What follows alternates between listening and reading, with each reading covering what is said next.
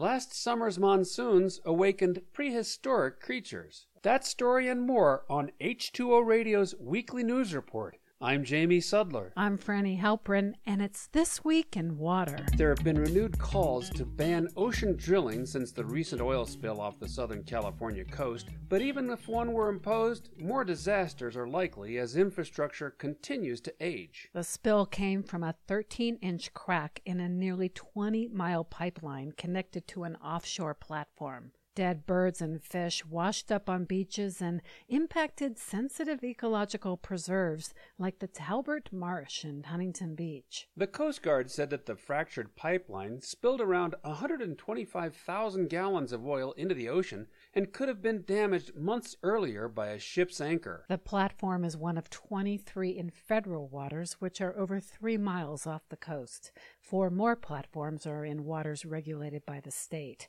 Each can have multiple wells connected to them, and the Associated Press reports 1,200 are active. No new federal oil leases have been permitted since 1984.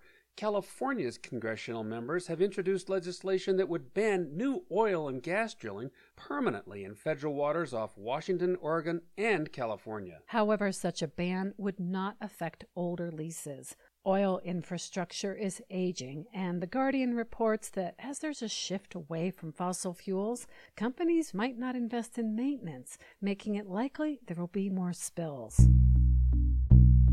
A new study has found that exposure to deadly heat in cities has tripled since the 1980s, mostly because of climate change and the dense concentrations of pavement, buildings, and other surfaces in urban areas. Trees, green roofs, and vegetation can help reduce temperatures, but recently the city of Phoenix started testing another solution.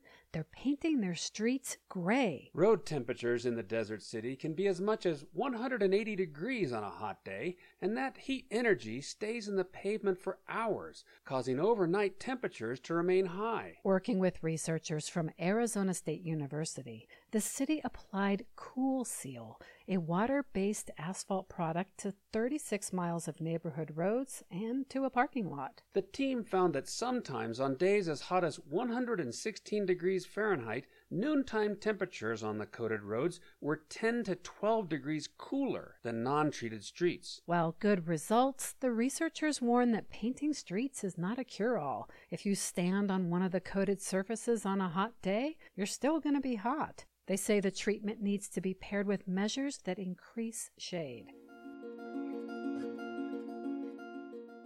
About 3 weeks after it erupted, lava continues to flow from the volcano on La Palma, one of the Canary Islands, destroying hundreds of farms and structures. A recent study has shown that while lava devastates the land, it has a much different effect on the ocean, where marine life that's not instantly killed returns quickly and in better shape. Researchers studied an underwater volcano near the Canary Islands that erupted in 2012 and found that within 3 years the area was covered with life, including phytoplankton, mature fish, squid, and octopus. One of the researchers told The Guardian that lava is rich in iron, magnesium, and silicates that fertilize the water. She said it's like a forest fire that destroys everything but provides nutrients for new growth. The difference is that marine life recovers much faster.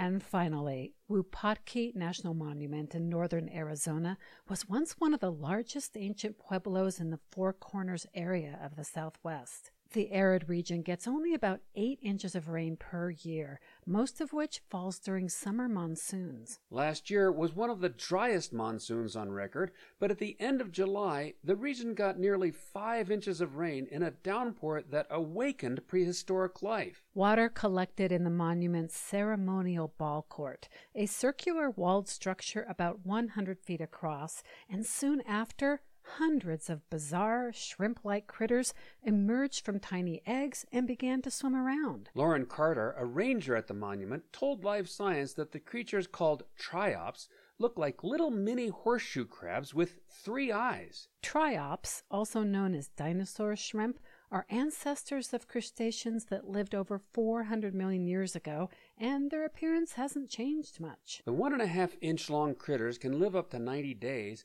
but the Wupatki ones only lasted about 4 weeks, according to Carter.